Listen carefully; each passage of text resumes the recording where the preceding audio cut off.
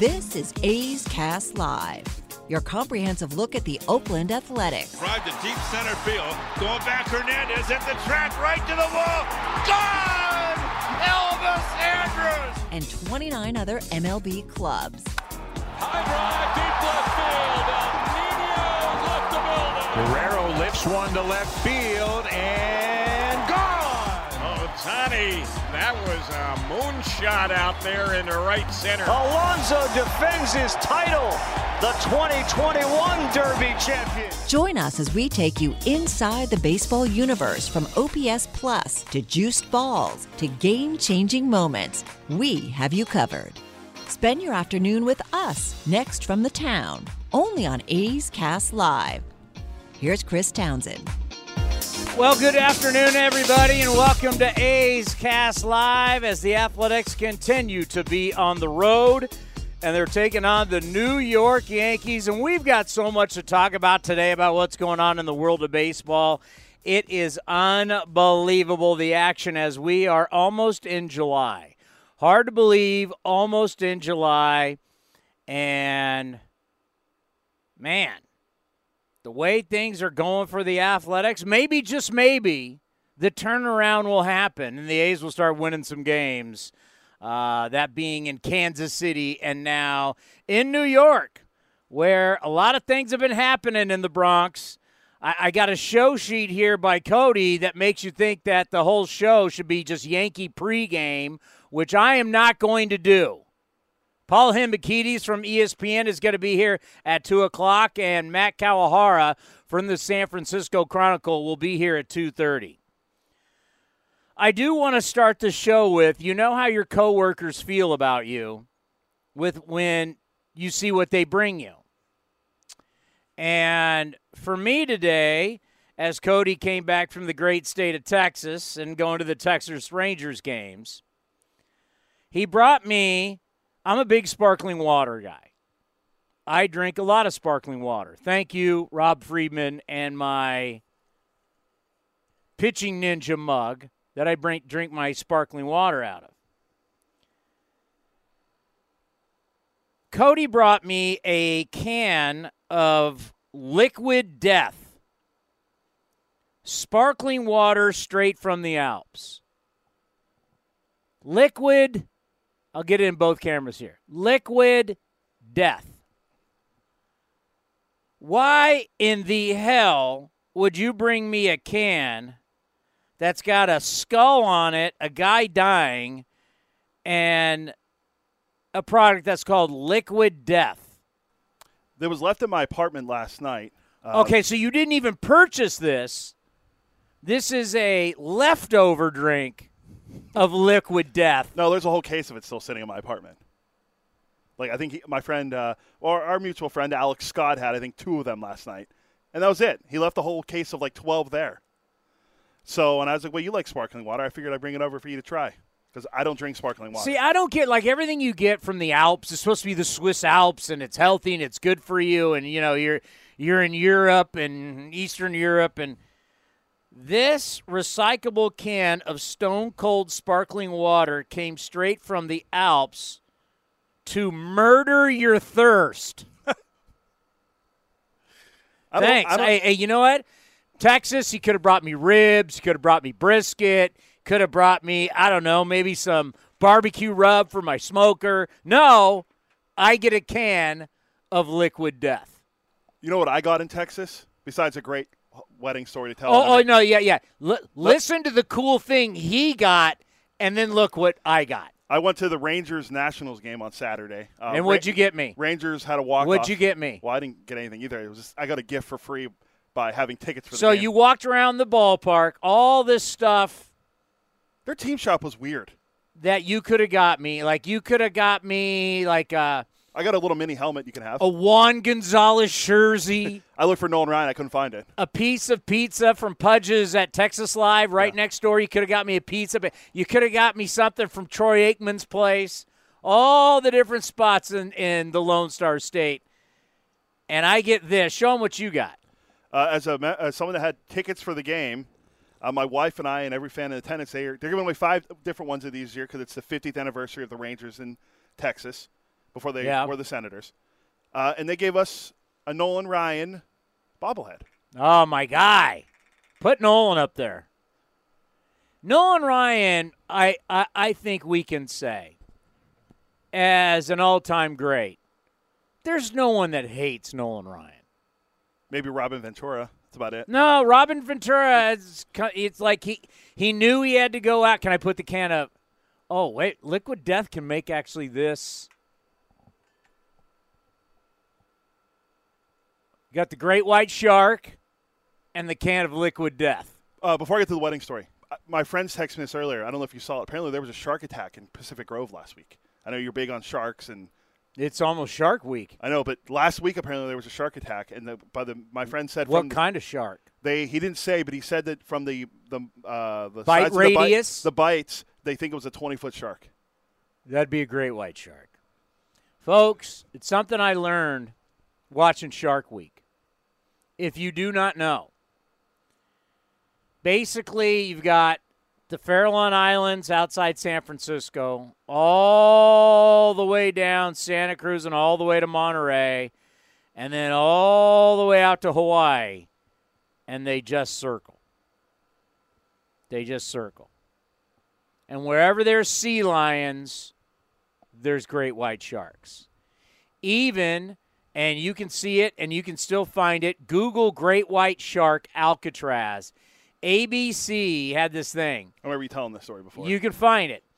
It's one of the boats from Alcatraz. They pull up there. If you've never been to Alcatraz, go. It's awesome. And you realize, whoa, what a miserable existence that was to be on that island. The Rock. It's the boat pulls up. It's got just the camera sitting there, and people are getting off. And all of a sudden, what we thought only happened in Australia, that great white sharks breach, which means they come out of the water to get their prey and then go and then slam back down. People had ever seen that in Australia. And it's called, you can see the documentary called Air Jaws. Well, happened in San Francisco Bay. Not on the outside of the Golden Gate Bridge, but on the inside of the Golden Gate Bridge. All caught on camera. It was on ABC 7. Done by our great friend Casey Pratt. No, he didn't do it. But Casey Pratt over at ABC 7.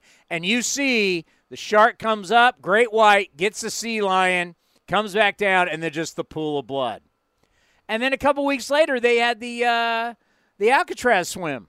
Hey, let's jump in the water. And this was on the other side. So Alcatraz is in San Francisco Bay. It was on the side other than the Golden Gate. So this didn't happen outside the Golden Gate. Ooh, look out. Don't hit that jersey. That jersey falls, everything. If you've noticed in my Comcast hits lately, this has not been up. We've had some issues.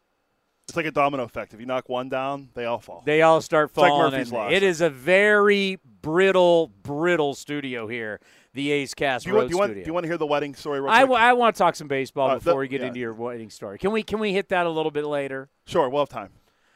All right, so since it's the Yankees and you want to make this Yankees talk, the Yankees had a very interesting weekend. They did? Where the Yankees, on Thursday, they got the walk-off hit by Aaron Judge. Second and first, questions there with third base open, whether to pitch to him. Dusty Baker got ripped for that. The next night, our old friend Justin Verlander was, wait for it, dealing. I didn't get to watch the game, but what I like to do is go back to MLB, and they'll give you the highlight package. Verlander had the high fastball rolling. And when he's got that high, because of how tall he is and his release point, when he's throwing the high fastball and you can't catch up to that, because that 95, 96 has to feel like 100, and it's on you. Everything else is working after that. And Yankees couldn't touch him. Next day, Saturday, the most overrated thing, we might have to, next time we have Vince Cotroneo on, have the debate. What's the most overrated thing, the cycle or the combined no-hitter? That's a fair question. That could be a green and gold history. Most overrated accomplishments in baseball. I've just come up with that because I think the cycle is pretty cool. It's unique. It doesn't happen all the time. Doesn't happen. Now, some guys have, kind of not gone for third so they could have the double, and that's Vince's issue. But The combined no-hitter is basically a shutout. That's all it is. The significance means nothing to me that 3, 4, 5 guys all got on the mound and not one of them gave up a hit. Okay, cool, but I don't think it's a big deal. I think it's a complete game shutout. Well. How you feel about that? I don't disagree with you. I just disagree with how you label that. It's a shutout. You don't need to say complete game. I can say and you know what? For all you people, well, you can't say it's a grand slam homer. I said it. What are you going to do about it? You're going to do nothing. Wasn't a grand slam always a homer? Shut up. You know one of my favorites is? This is one of my favorites. It's a clubhouse, not a locker room. You know how many guys call it a locker room? A lot. A lot. And by the way, anybody who has a problem when they say it's a clubhouse, not a locker room, none of them have ever played a thing in their lives. But the guys who actually play and get paid to play call it a locker room too. So, I just text Feldman, by the way, to see if he was up to doing that most overrated baseball accomplishments. So we'll see. So the Yankees lead the majors in comebacks 22, walk-off wins 10, as they had two out of. Oh, and I forgot to tell you, yesterday the walk-off by Aaron Judge, the walk-off jack in extra innings. He's having a nice year. Yankees have won 9 of their last 13, all against the Rays, Blue Jays, and Astros. Well, guess what? You haven't played the A's yet. I want you to mark the tape. We don't use tape. It's an old expression. It's back when you were using reel-to-reel. Yeah, some of us do remember reel-to-reel. When I started at KMBR years ago in the 90s, it was still reel-to-reel. We weren't using computers. But I want you to mark the tape. What is the date today? The 27th? Correct. 1:12 Pacific Standard Time, 1:12 p.m., June 27th. Mark this and remember what I told you. The Yankees will not win the World Series. I had a feeling you were going there. The Yankees, and remember the dramatic pause, the Yankees will not win the World Series. I'm saying this on June 27th at 1:12 p.m. Pacific Standard Time. Got to let it breathe. You could have sold it even more with doing the Palmeiro point. They're not going to win the World Series. Well, the fact that you'll go back and find this on video, I'm not banking on the audio. I do know you will have. They're not. And why? Why hot shot? You can say that to me. Why hot shot? Well, why aren't they winning the World Series? They're 53-20. I have to do it for him. They're 19-4. You're my right-hand man. You're supposed to set me up. Right now in June, I'll give you why I think they in June right now they are 19-5. They have an 11-game lead over the Red Sox. The Red Sox are 19-4 in June, and they picked up a half game in the standings. That has nothing to do with my point. I'm just saying the Yankees are playing really well. People are going to say they could win 120 games this year. But that doesn't mean anything. Last team did that, won 116 games. Didn't make it out of the first round. I did all that dramatic stuff for you to talk to me about Boston.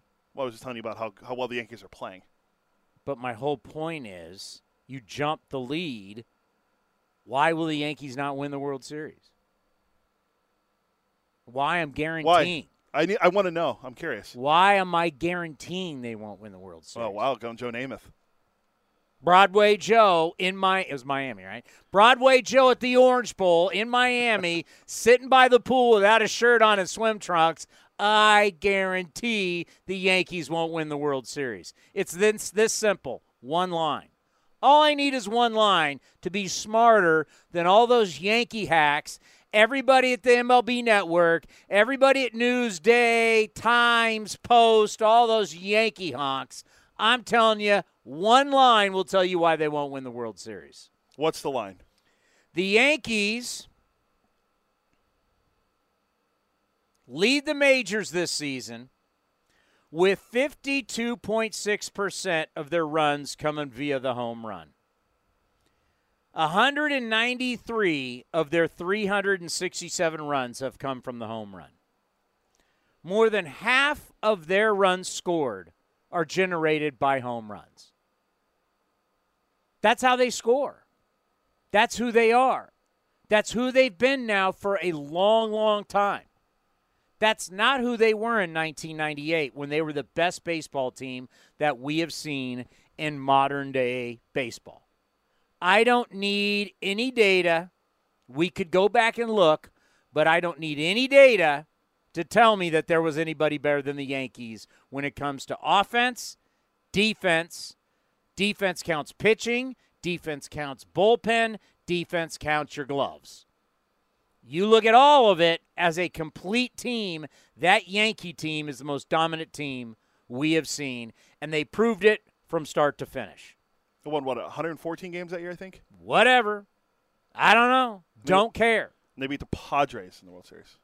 Doesn't matter. Doesn't matter who they played. They mauled everybody. They were the best modern-day baseball team, complete baseball team. They had it all. But they beat you in a ton of different ways. This Yankees team relies so much on the home run, there will be a series in the postseason, because they will be in the postseason. There will be a series where they don't hit home runs. And when they don't hit home runs, they lose. They went how many innings this weekend? 16 innings without a hit or something like that? Yeah, 16, I believe. 16 innings without a hit? When you are all or nothing, David Force said it on this show, and you saw it with your A's in the postseason. Team goes far, ball goes far. Ball goes far, team goes far. When you rely on home runs and walks, good luck. You're not going to win. Because what happens in tournaments? A, you're going to have a team that does everything pretty good. Who would that be? Does everything pretty good? Usually the best team. No. Who's a team right now that does everything pretty good? The Yankees. No, they don't. They score only when they let's see. Team does everything. The Dodgers, maybe. Astros? Astros, yeah. I think who they just played? Yeah, the Astros are pretty good. Who that you had to have 2 walk-offs, 2 special things just to split a home series against them? Yeah. Not to make too much of a series in June, but who's knocked the Yankees out of the playoffs the past couple of years? The Astros. Why? Because they're good. They're good all around. Thank you. Because they can beat you in multiple ways. Yeah, they don't need the home run. They don't have to beat you just with a home run. Although they are third in baseball this year in home runs. But in the playoffs, doesn't matter. Did they just go into Yankee Stadium and almost take 3 out of 4 and almost sweep the best team in baseball because of home runs? No, pitching. That is why the Yankees will not win the World Series.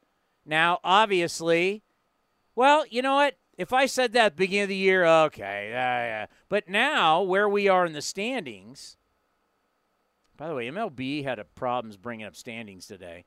Where you are in the standings, there's only X amount of teams.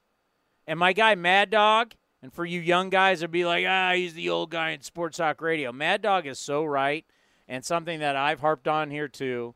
Boy, does baseball need a salary cap. And they just really hurt themselves for the next 5 years by not having a salary cap. Salary cap makes everybody more viable. I mean, you just start looking at it. There's not one team within single digits of the Yankees. Have the Yankees played great? Yes. Red Sox have won 7 in a row, as you mentioned, and they haven't gained. But anyway, the reason why the Red Sox are 11 games back is they had a horrible start. Yeah, they were bad. They were really bad. But let's just start going down baseball. The Rangers are 10.5 back of the Astros. So the West, not a team in single digits. You go around a lot of baseball, and so in the West in the National League, San Diego 2 back, San Francisco 6.5. Everybody's out after that. You go to the Central, you got 2 teams, Milwaukee, St. Louis. Everybody else is done for the year. You go to the East, you got 3. You got 3 teams. The other 2 done for the year. You got so many teams. You got 4 teams in the West that are done for the year in the American League. Our division, 4 teams out. We're not even in July. More than half of baseball is out before July. I like the idea of the salary cap, but I also like the idea of the floor. But that's what a salary cap can be. Yeah, if you put the floor in, I think that incentivizes teams to spend and try to win. I mean, a good example, they're playing well right now, but Baltimore. Cody, what do you think an NFL? What do you think the NFL is? The NFL, a team can't just go, we're not spending any money, we're just taking all the TV money. You're not allowed to do that. Yeah. You have to spend money in the NFL. Look at the Rams. They spend money, and wait for it, they trade draft picks because they don't care. They want to win now. But you got to get to your point. Your point was a floor. In the NFL, you have to spend money. You cannot say in the NFL, I'm going to have a $20 million payroll, but yet we're getting $100 and something million in television money. Can't do it. You have to spend money in the NFL. You have to. So that's what the cap, like the NBA. Is there a team that's spending $40 million in the NBA on salaries? Without looking, I'd say no. No, because there's a salary cap. When you have a salary cap, yeah, we make you have to spend money, but we only allow you to spend so much money. So it makes everybody, you don't have a team spending 200 and something million against a team spending 50 because they would be put together because of a cap. Hockey has a salary cap too. And it works. So if it works in the NFL, and by the way, I'm not going to consider Tampa and Colorado, basically Denver, two major markets. No, I was just going to say, Tampa Bay is considered a small market, but not in hockey. They're a powerhouse in hockey. But in baseball, the Rays are a small market team. The Buccaneers are. Is Denver considered a big market in baseball? No, although Chris Bryant made it feel like they were when they spent all that money on him. So here you are in hockey. You've got, if you compared it to baseball, can you imagine if Tampa played Colorado in the World Series? Can you just imagine? They're 1 year apart from, like, they each played the World Series 1 year apart. Can you imagine if they played each other, what the narrative would be? This is the, maybe, just maybe, thinking out loud, we've solved baseball's problem. Because we've made baseball out to be, it's a regional sport. If you're not in the Northeast or Southern California, no one's going to give a crap. And you're like, wait a minute. Why in football, and what's the first thing they say about football? In Cowboys? They go, it's only 1 day a week.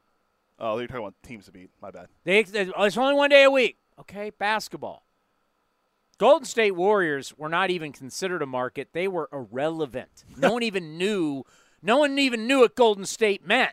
Yeah, Perfect example. My wife, when she went to school she went to Dominican University, which is in like Santa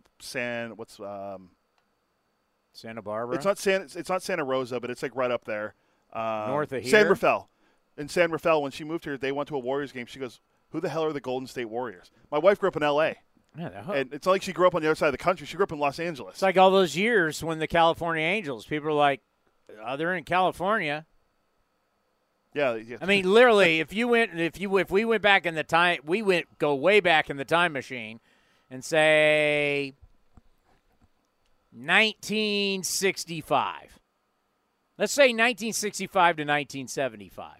We went around the country and said, what town does the California Angels play in? Yeah, no one will know. I don't know.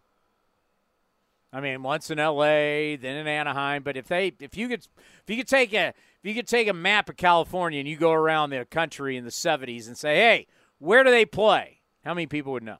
I think the most common answer might be people would say they probably played in Sacramento because they're the California Angels and they look at the capital. I mean, that's the first thing if I didn't know about the Angels, I'd say Sacramento. So could the salary cap solve baseball's problems because now you make everybody more the same?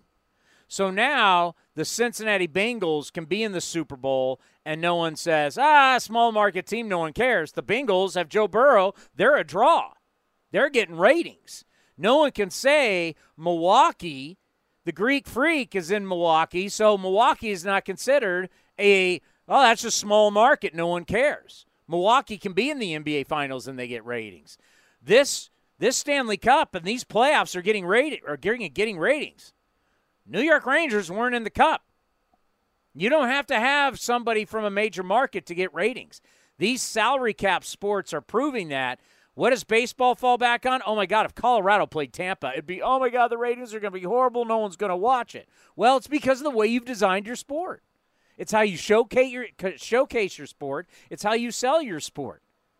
If everybody had pretty much the same salaries and everybody was fishing off basically the same pier, problem is you've got a bunch of these different piers and everybody's fishing off different piers. Not good for the sport. What was it you texted me on Saturday? You texted me, hey, guess who's playing on MLB Network today? Yeah. I was shocked that it wasn't Rangers Nationals playing on MLB Network. I mean, to put the Astros, the Yankees on MLB Network, I mean, I don't understand it. Yeah, woke up Saturday morning getting ready for A's baseball. What time was my show? That Wasn't that an early game, or was it yesterday early game? No, they're both. It was both days. It was probably like 12:10. Saturday and Sunday. While you guys are all napping or walking your dog, I got to get ready for work. And to get up and do A's Total Access, brought to you by Chevron. So I get up to do A's Total Access. Of course, what do I do in the morning? First thing I do every morning, boop, pop on MLB Network. What's on? We're getting you ready because coming up it's Yankees and the Astros. I get it.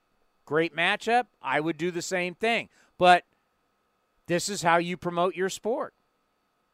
MLB Now. This is your signature data show.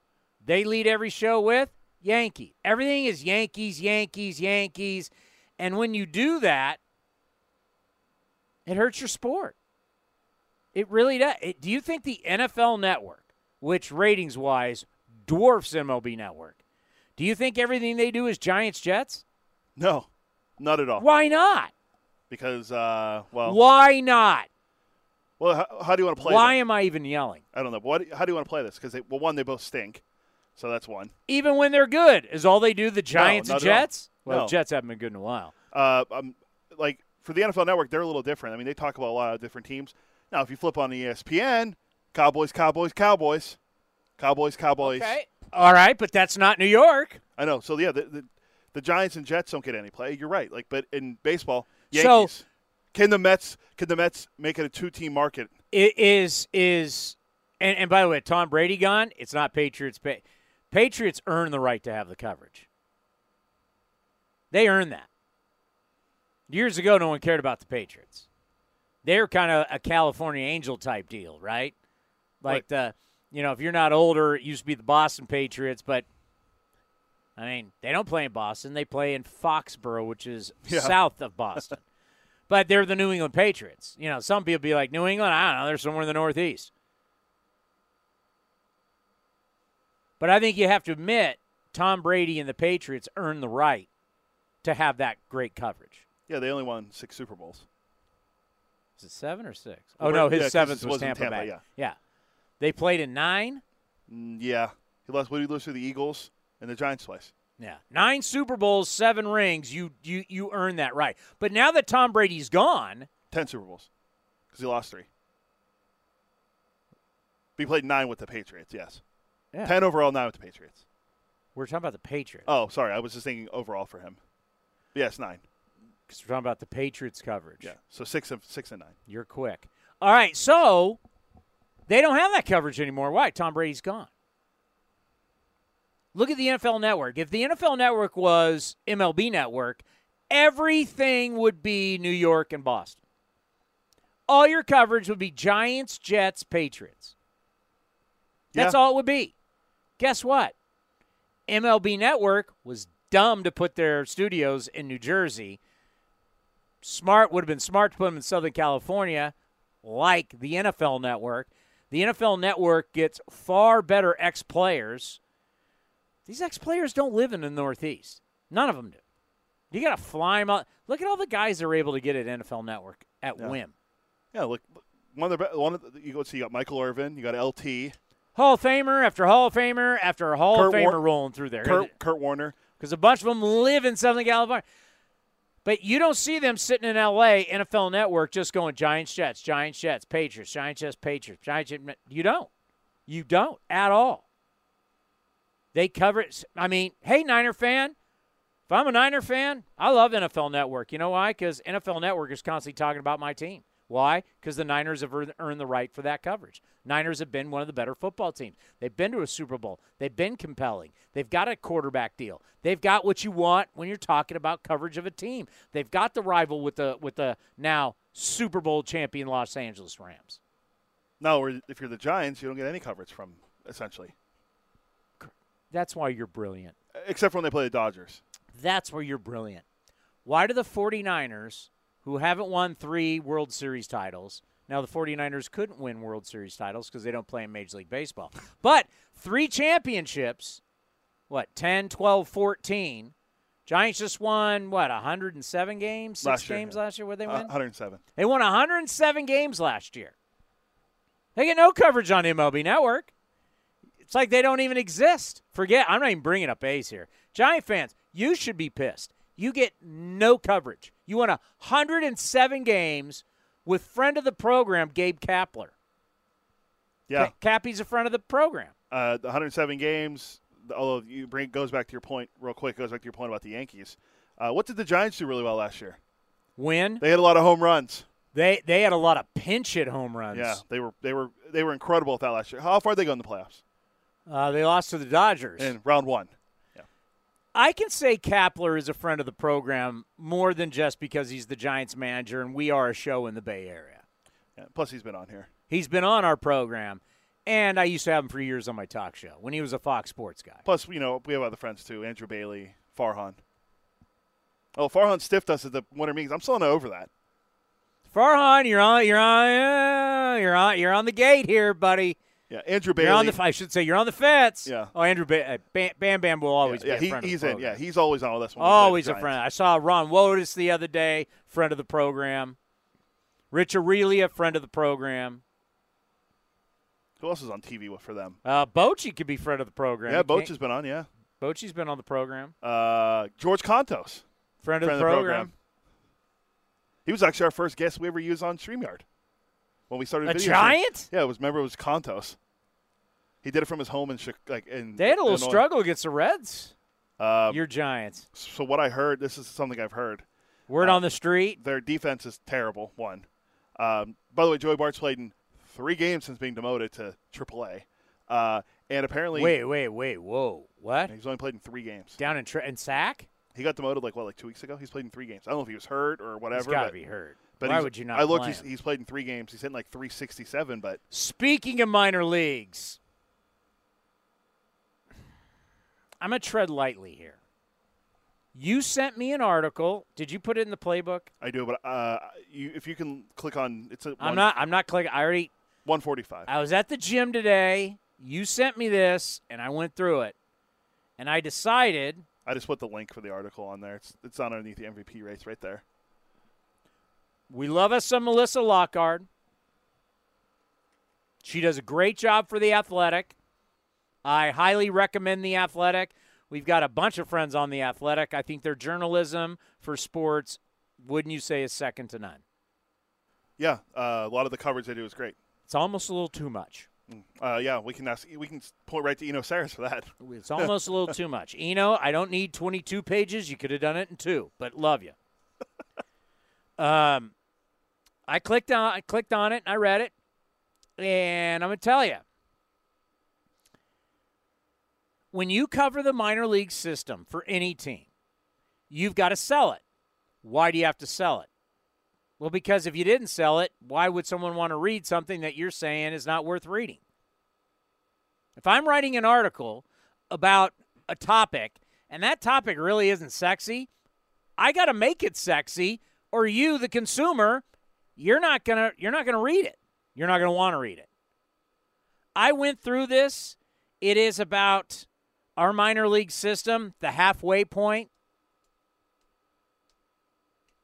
I know she's selling it. As a consumer, I'm not buying it. I started seeing he's in AA and he's 25. I am so tired. You know what my favorite show is? The show I watch more than the MLB Now.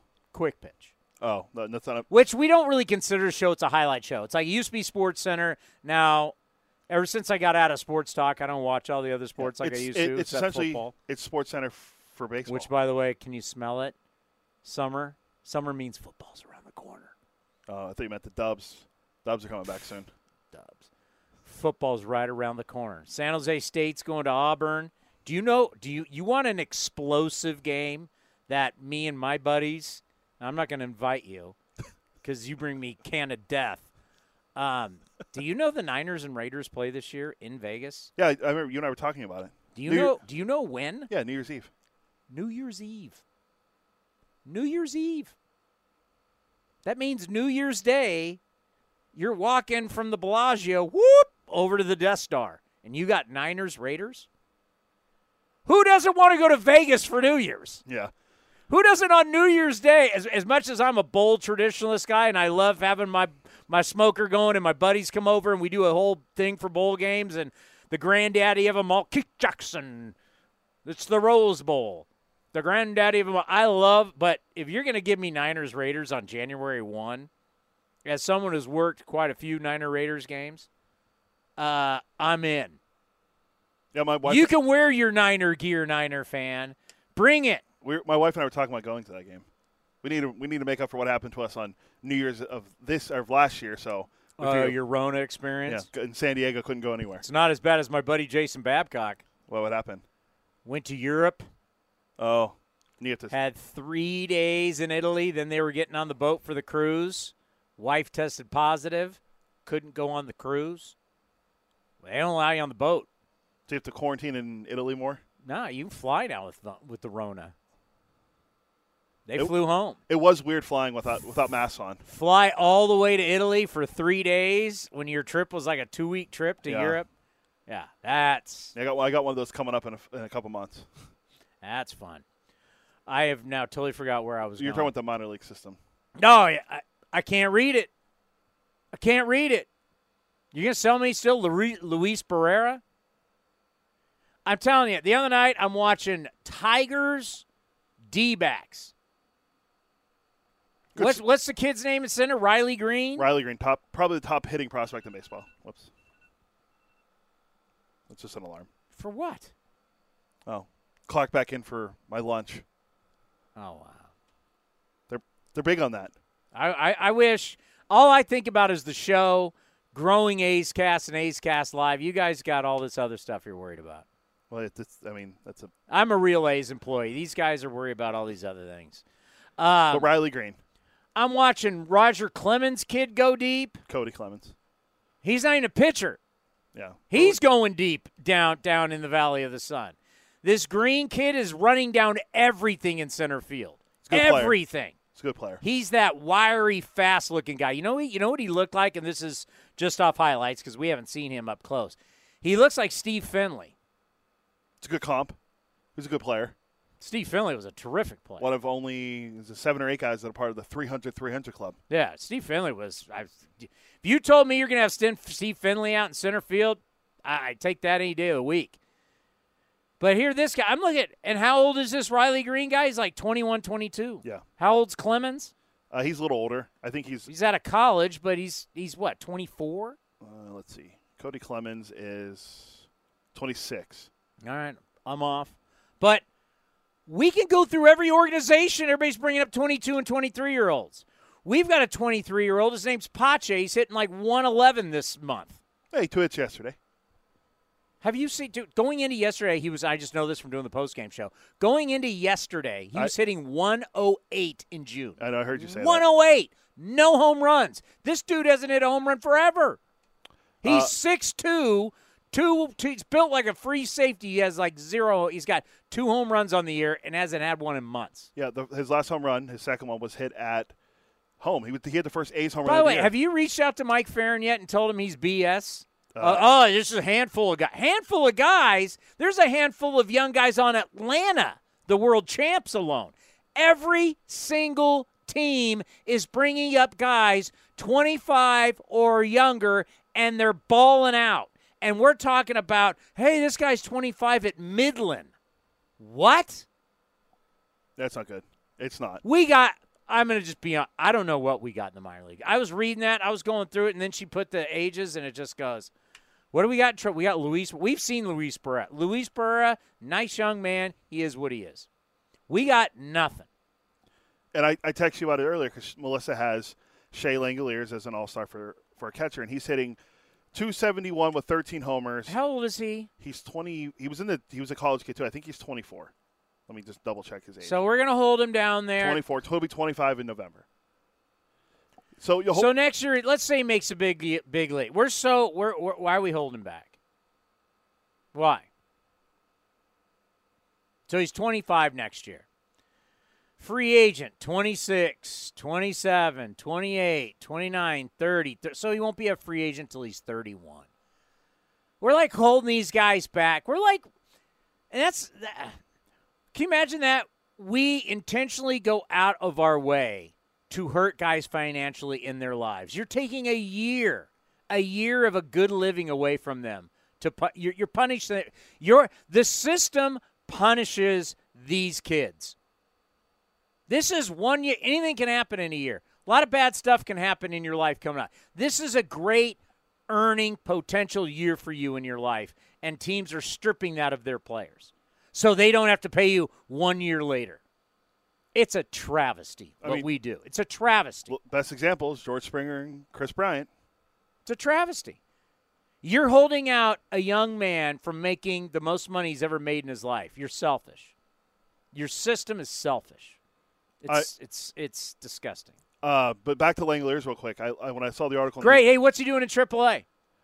He has 13 home runs. I just saw one that went like 470 or something like that. Yeah, but since like May 7th, he's hit 2 home runs. He had 11. He was on fire to start the year, and then since May 7th, he's hit 2. What? Big Murph's lighting it up? Was he 20? He's 27. Got to be 28. Big Murph's lighting it up? No, I don't think any catcher in the system's hitting well. Soderstrom's hitting like 230 at Lansing. Oh, Muncy's hitting. That's the other thing. Everywhere you look, and I'm going down her list, every guy that we're like hanging our hat on is hitting under 250. Muncy is hitting. In A-ball, by the way. A-ball, 237, 13 home runs. He struck out 87 times and walked 43. How is it? And I don't know if we're going to have time to get into the article today that I sent you last night. I read it. It was it was an athletic article, but it was very interesting. Bat path, knowing everything about people's swings. Hawkeye. How is it that we are getting smarter with data and it's not making our hitters better? Everything's so focused on pitching that there's how we've never figured any of this stuff out. The hitting is. When I read that article and I was like, this makes a lot of sense. But why are our hitters not getting better? Our technology has gotten better, but our hitters aren't. No, I think a lot of it still is they want the launch angle. They want to hit a home runs. How about this? This is another one. Riddle me this, Batman. Everybody says it's because of the high velocity, yet pitchers are throwing more breaking balls than fastballs. Yeah, and I mean. Good case tonight with Jordan Montgomery and Paul Blackburn. Hitters are hitting 109 versus Blackburn's curveball, and hitters are hitting 0.097 against Jordan Montgomery's curveballs. Neither of these guys throw hard. But I remember our intern came in and tried to say, well, the guys from yesteryear can't play because they never saw this velocity. I mean, what velocity are you seeing now? You're seeing slider after slider. There's more sliders than fastballs being thrown in baseball right now. That's what the data says. I have a better chance of seeing in any at-bat seeing more breaking balls than I do a fastball. So why is it play calling and technology got better in the NFL, more touchdowns? Basketball became smarter, more three-pointers, more points scored. Hockey. Like all these sports, as technology gets better, they get better offensively. We are not getting better offensively in baseball. And I can look and see what the This is layman's, right? This is layman terms, right? I'm just asking the basic question. You got all this technology that explains about we should know our bat path, we should know everything. We got all this kind of stuff. Why are we not getting better? Let me pull up. And if your excuse is velocity, then I'm going to go back to it again. They're throwing more sliders than fastballs. I'm trying to let's see what the league. Did you watch MLB Now today? I watched the first 30 minutes about the Yankees, but I was more interested with the Angels Mariners brawl and something Joel Sherman said. The O swing rate. Oh yeah, for Judge. Your O swing rate. That's for swinging at balls outside the zone. Aaron Judge is swinging at more balls outside the zone this year, but yet he's making more contact and he's having the best year of his career. Yeah. Now you could tie a correlation into it's a contract year, but still, I'm just going off the data. Yeah. He's swinging at, as Eno Saris' article said, swinging at balls outside the zone. It's a no-no. Less swings is better. Aaron Judge swinging at more balls outside the zone, making more contact than ever before, having the best year of his career. Yeah, and could be an outlier, but I'm just using what they're telling me on MLB Now. No, a guy having a really bad year batting average wise for him, and I saw him play on Saturday. I don't know what's going on with Juan Soto this year, but he's hitting going into that game. He's hitting 220. Oh, you want to give him You want to give him $800 million? Yeah, he's not. And he's a guy that he doesn't swing at pitches out of the zone. He has really good discipline at the plate. He has 14 home runs, but his batting average isn't there. Cool, he gets on base because he walks a lot. Is that what we're still selling everyone on? Yes, they're still selling that. The guy hitting behind him in the lineup is I can't remember if did he bat second or third. Nelson Cruz was behind him. Nelly Cruz hit a huge home run in Texas. They cruise. They're not booing. They're cruising. Oh, don't. But he Kevin Kuzminoff, do not steal. Josh Bell's hitting really well for the Nats, but why isn't Juan Soto? Juan Soto's supposed to be a guy that's, you're right. Everyone's giving him $500 million. What's he hitting? 218. 218. But look at his on base percentage. Look at his OPS. OPS plus is still well above league average because it's all about walks. Yeah. How many walks does he have this year? So I'm going to pay a guy. He's walked 61. He's got the most walks. He leads baseball with 61 walks. Now, he strikes out less than he walks. Yes, he strikes out less than he walks, which is good, but his batting average isn't there. The OPS is not bad. It's not his. It's a lot. It's a lot of solo jacks. Now, we don't watch it, so I don't know. I mean, I don't know what he's hitting with runners in scoring position. I bet it's not good. Because it looks like when you have 14 home runs and 31 RBIs, that's a lot of solo home runs. Yes. By the way, I wanted to look it up. The league going into today, the league overall, Major League Baseball is hitting 242. So it's up from 230 a month and a half ago. Are balls out of humidors now? Wait for it. It's warmer outside now. Okay. As someone the biggest cheer, by the way, in Texas was when they announced that it's 104 degrees outside. But it's 72 inside the ballpark. The place literally gave it was literally like a standing ovation. Yeah, that's what Texas needed. How about that? That's what Texas needed. Texas built a beautiful ballpark, but it was outside. So you know what they did? They went, you know what? We should probably build one that has a roof. So they built it next door. Did you hear that? They've built 2 ballparks. 2. And they're right across the street from each other. 2. Right across the street from each other. 2. Oh, by the way, Soto's hitting 125 with runners in scoring position. Wait a minute. 2 homers, 16 RBI. He's on a bad team. He has no protection. What's he hitting? 218. What's he hitting with no runners on? 218. Oh, with no runners on? Let's see. Where are you? 225. Looks like.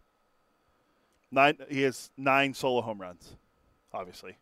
So 9 of his 14 are not. Yeah, he's got a bunch of solo home runs. Yeah. He's not having a great year, and people are talking about giving him $500 million. But he does walk when no one's on base. 40 walks to 26 strikeouts. I don't know. Yeah, and that was the whole when they were trying to compare him to Ted Williams. You're like, okay, this guy. I mean, he's so young. He's only 23. He's super, super young. Yeah, he's 23. He won't be 24 until October. He's got a great eye, and he's going to walk a lot. I'd pay him a lot of money. I'm not paying him $500 million. Yeah, I think that number's a bit high. I'm not paying him $500 million. Why am I going to pay this guy? What's my return on investment? Hey, when's the last time Chris Bryant played in the big leagues? Speaking on return on investment, when's the last time? It was it April? I think it was April. No, it's May. He played May. I want to say it's like May 24th. I think you're right. I have it on here, I think. Yeah, no, he's played 2 games since April 25th. Yeah, but when's the last time he played? played? Oh, yeah, I think it was May. He came off the IL, then he got hurt again. Yeah. Yeah, that deal's not working out well for the Rockies so far. Remember that, folks? We got to pay Chris Bryant all that money because we want to have a negative 0.2 WAR. His last game he played in was May 22nd. He went 0 for 4. His last home run was last year with the Giants. He doesn't have one. Let's just see. How much is he making? He's making a cool the first year of the deal is not bad. It's only $18 million. After that, it's 28, 28, 27, 27, 20.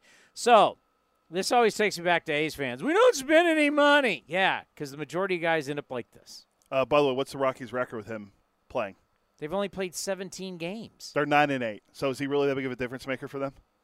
Take your big free agent contract. Talk about Aaron Judge.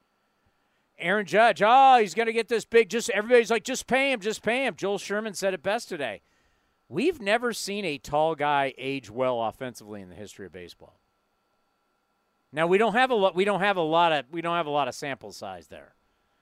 You got Frank Howard, you got Richie Sexson, Tony Clark. Tony Clark at the end of his career was a good pinch hitter, but you don't have a guy that really was a tall guy that lasted for years and was good into his mid-30s to late 30s. When Cruz got caught up by the Pirates because he's 6'7". They put a list together of the tallest guys. So Tony Clark was 6'8". Tony Clark could hoop. Dick Hall was 6'6" at second base. He played from 1952 to 1971. No other player 6'6" or taller has started the game at the Keystone. Let's see. Ryan Miner was 6'7". Wow. Do you remember why he's famous for? He was placed in the lineup when Cal Ripken ended his consecutive game streak at 2,632. He hit 177 with 5 home runs that year. Obviously, no Cruz. But yeah, Frank Howard's on here. Aaron Judge. And Walt Bond was – when did he even play? Doesn't say when he played, but he was 6'7". Then they have designated hitter, A's legend Nate Fryman. Great Nate Fryman. He was a good dude. Couldn't play. Why is Richie Sexson not on here? He should be. Who do they have at first base? Frank Howard? Frank Howard, yeah. So why isn't Sexton the DH? Because he was, 6'9"? 6'10". The Wikipedia says 6'9". Let's see what Baseball Reference has him listed as. 6'7". Still big. Oh, he was bigger than 6'7". Yeah, he was still a bigger guy. And he had some actual pretty decent years. Hey, he hit 300 career home runs. Yeah. 306 to be exact. But they don't age well. Yeah, his best year, he hit 45 homers with the Brewers in 2000. At what age? 28. He played in every game that year. What was his best year in his 30s? At age 30, he played in 156 games. He also led the league in strikeouts. He had 263, 39 homers, 121 RBI. All right, they'd take that now. 31, 34, and 107. And then his next best year was 32 when he hit 21 and 63. And then after that, he falls off a cliff. He hit 205 when he hit that year. That's. Can we end arguably the dumbest story going in the history of sports? I just got this, and maybe I need to exercise the demons and just get rid of Bleacher Report on my phone. Yeah, sometimes their updates are little. Jock Peterson's former Braves teammates say he didn't leave clubhouse for 3 days to dodge Tommy Pham. What? Oh. Are we still doing this fantasy football thing? Yeah, they're still talking about it. They're still talking about it? Now, I know Reds players were wearing T-shirts over the weekend. Yeah, I heard about that. I get it. We're having fun, but this is not in San Francisco. This is Braves people are talking about this? I don't know if the Braves people are, but. Speaking of the Braves, I thought this weekend, if you look at the baseball, obviously some very good baseball, and the Dodgers, very good weekend for the Dodgers, wouldn't you say, against the world champs on the road? Yeah. Okay. Without Mookie Betts. But I understand how, if you really looked at it, there's multiple ways to look at it, and it got odd. It really got odd. And you may not know what I'm talking about, but so we'll explain it. Like what we saw with Stephen Vogt and Christian Pache. They came back and got their World Series rings. Obviously emotional, great ceremony, that's it. Freddie Freeman's a different player. He's an all-time great for the Atlanta Braves. They had the moment, but it kept going and going and was very emotional to where even Clayton Kershaw said, hey, you're one of us now, man. What's going on? That's not the exact quote, by the way, but that's kind of what he was saying. Like, I get it, but you got to, get over it, and you're one of us now. Because it was every game, every day he was so emotional. It just shows something went on in those contract negotiations. Something went wrong. Something went awry. Freddie Freeman did not want to leave Atlanta, and he showed it this weekend. Like all the stuff he said about being in L.A., your actions speak louder than your words. And if you're a Dodger, you understand emotional, get your ring, cool. But we're still doing this on Sunday. You're still all emotional and everything about not being here. I can understand. I love the fact what they did for him on Friday. This was not like an Albert Pujols. Albert Pujols, you're just honoring an all-time great. And Pujols wasn't crying so emotional every day about, I'm not a Cardinal anymore. That was every day of the series. Yeah. When you told me about it, you asked me if I saw the Kershaw quote. I didn't know what you meant, and then you told me what it was. And you could totally tell that Freeman didn't want to leave. I mean, they love him there. I mean, that he still wants to be there, and you're now the Dodgers going, wait, we made the commitment to you. We gave you what they wouldn't. We're trying to win here. We get it, but what's the deal? My thing with this, now just to play contrarian, what happens if Kershaw leaves the Dodgers and he comes back? Say he goes to Texas and pitches for his hometown or home state. I don't think Clayton Kershaw, now he's not a position player, but I don't think if he's honored on Friday, he's still so emotional on Sunday. Fair, but we don't know that either. But then again, you won't see it. You're bringing up Jim Harbaugh, hypotheticals. Yeah. I can't deal in hypotheticals. Plus, you won't see him because if he pitches on Friday, you won't see him Saturday and Sunday. I'll ask someone who has no heart and no emotion. The great Paul Hembekides from ESPN next, right here on A's Cast Live. The Coliseum has gone by many names, but none better than the Last Dive Bar. Hi, everyone. Ken Korak here, and my friends at Last Dive Bar are helping us celebrate our longtime home. Last Dive Bar has the most unique merchandise for all Oakland baseball fans. T-shirts, sweatshirts, the Ray Fosse line, and my personal favorite, the lights have taken full effect. Visit their website at lastdivebar.com or follow them on social media at Last Dive Bar. All proceeds are invested back into the A's Community Fund and their affiliated charities. Go to lastdivebar.com. That's lastdivebar.com. Streaming from the East Bay, A's Cast Live continues with Chris Townsend. We forgot to bring it up. Great night last night for the Aviators and the leader of leaders. What did Fran do? You know what I'm afraid? With midterm elections coming up and then a presidential election. You know what I'm afraid of? What is it? Are you scared I'm going to start talking politics? No. You are. You're scared I'm going to start talking politics. Where's the dump button? Got to get it ready. Yeah, you don't even want to know Cody's politics because you want to talk about crazy. Cody is crazy. And you don't know if it's left or right. Yeah. You don't know. He's from Pennsylvania. He's from Western Pennsylvania. Hembo on now has a Pittsburgh Pirates shirt on, it looks like. I love the shirt. Cody was too busy donating money to various political causes, it seems, that he forgot to do his one job in this case, which is just open up my audio. So I think that sort of goes to sort of really demonstrate your point. This is a person with other preoccupations, Chris. Well, I'm sure you guys talked about it on Get Up today about the Aviators coming back from 9-0 in AAA yesterday, our Las Vegas AAA affiliate, to win 9-8. Their manager is the great Fran Riordan. I'm scared he's going to leave for politics. He's such a great leader. So whether it's midterms or the president coming up in a few years, I'm worried Fran Riordan's going to leave us. I'm just going to leave it at that. I have to say this. We got excited for this book you were going to write about the Hall of Fame, because I even have my Hall of Fame shirt on today, my Cooperstown Baseball Hall of Fame shirt. I've been waiting for this book. Hembo, I don't care if you're procreating. I don't care if you're getting up in the morning to do TV. When am I getting my Hall of Fame book? We're talking about a period of months. Scratch that. We're talking about a period of years, not months. But I will say this. I hope to have news to share at some point in the reasonably near future in that regard.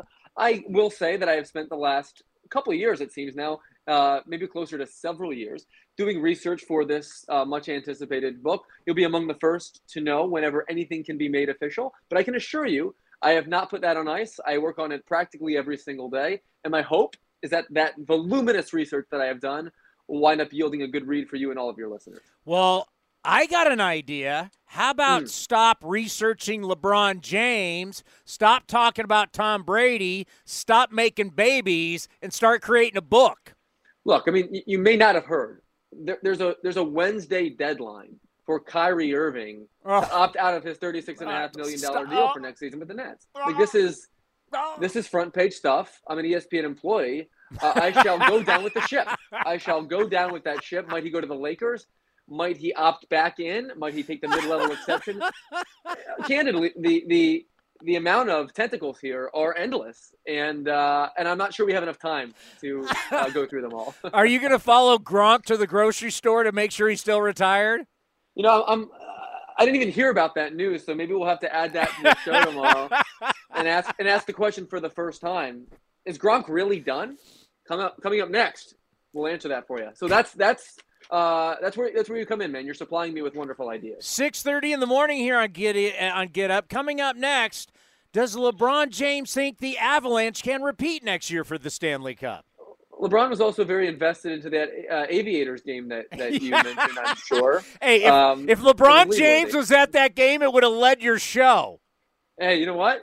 We should probably arrange that so that your boy can make an appearance on Get Up. LeBron just has to be involved in some tangential way. All right, I've said this today. I am on record that the New York Yankees will not win the World Series. I'm guaranteeing it, and it's one line in my notes, and I will read it to you and let you judge. The Yankees lead the majors this season with 52.6% of their runs coming via the home run. When you rely that much on the home run, someone will knock you off like they have for the past few years. Someone will knock you off in the playoffs. Agree or disagree? I agree that if you're giving me the option of tanking the Yankees or the field to win the championship, I'm going to take the field because that's the smartest choice. I do, however, believe that if you were handicapping things today, the Yankees would have to be the favorite because while you've made an outstanding point, teams that rely on the home run ball to that degree, generally speaking, don't win in October. What matters a lot more in October are teams that produce high contact rates and obviously teams that excel in the world of run prevention.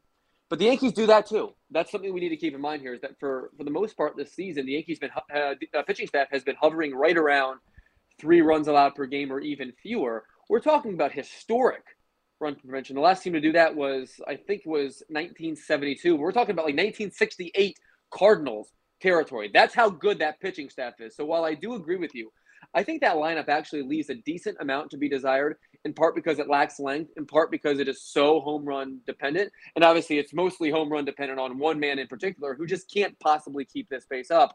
I do have to say Brian Cashman has built an excellent pitching staff and has built the best defense in baseball a year after his club ranked last in the American League in defensive runs saved.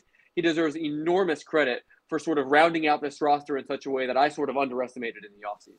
By the way, it's just typical New York. You got to come to California to get your best, whether it's Joe DiMaggio or Aaron Judge. It is what it is. When you think about Judge, obviously contract's going to be out there. I mean, you wish it would have got done if you're Judge. You're going to have to – somebody's going to pay the big man. It's going to be interesting to see. But do you worry that we have never, ever, ever, ever seen a guy that big age well?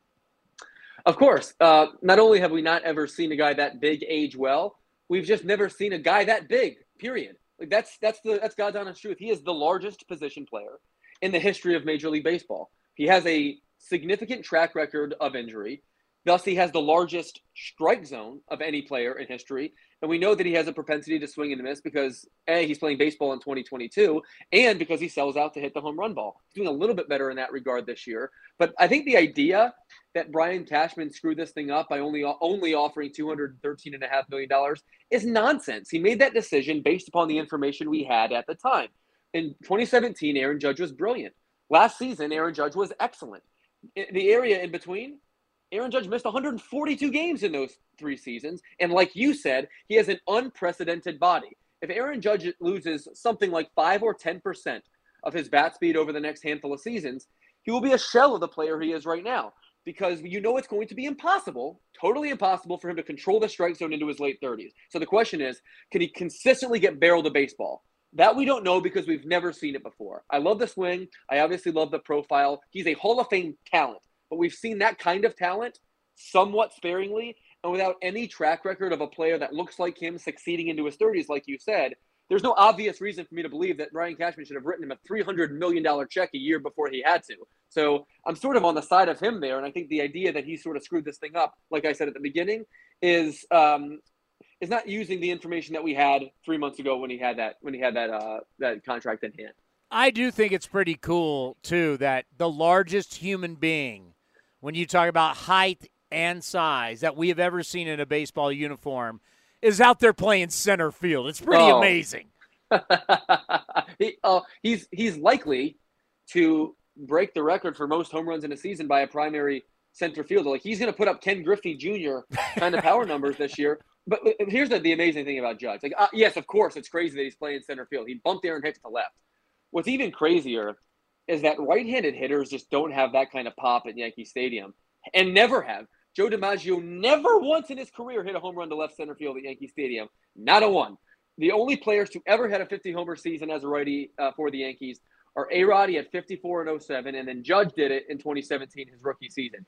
He's going to do it again. Like, we're talking about, like, a legit 80-grade power tool that, like, sort of transcends time. We've never quite seen anyone like it, but I'll tell you what, he turned 30 earlier this year. The Yankees might not wind up paying him a cent beyond this, and that might not be the worst thing in the world, given all the suspicions that we have about his inevitable deterioration. By the way, yesterday in Anaheim was an absolute travesty. If I was the commissioner of baseball, Iglesias, the closer, after all was said and done, picks up the thing of seeds, runs out, throws it onto the field, I'd ban him for the rest of the year. That whole thing, that's the first thing. Yesterday, what you saw with the left-hand jab and the cast on his right hand, that's the first thing Anthony Rendon has hit since he's signed the contract with the Angels. So there's a lot to unpack here, obviously. The worst thing that happened the whole weekend was when they went up and in on Mike Trout. Like, you don't do that. Like, you don't pitch up and in. And what's the point of that? Utterly outrageous. So, like, that was, to me, like, indefensible in every conceivable way. I also think Jesse Winker obviously has a hand here in instigating this whole thing because he got hit exactly where he was supposed to, using our unwritten rules, of course, and wasn't having any of it. Jesse Winker hasn't built up enough equity in his career or with the Mariners not to just drop his bat and go down to first base and not instigate the issue. So that's another problem.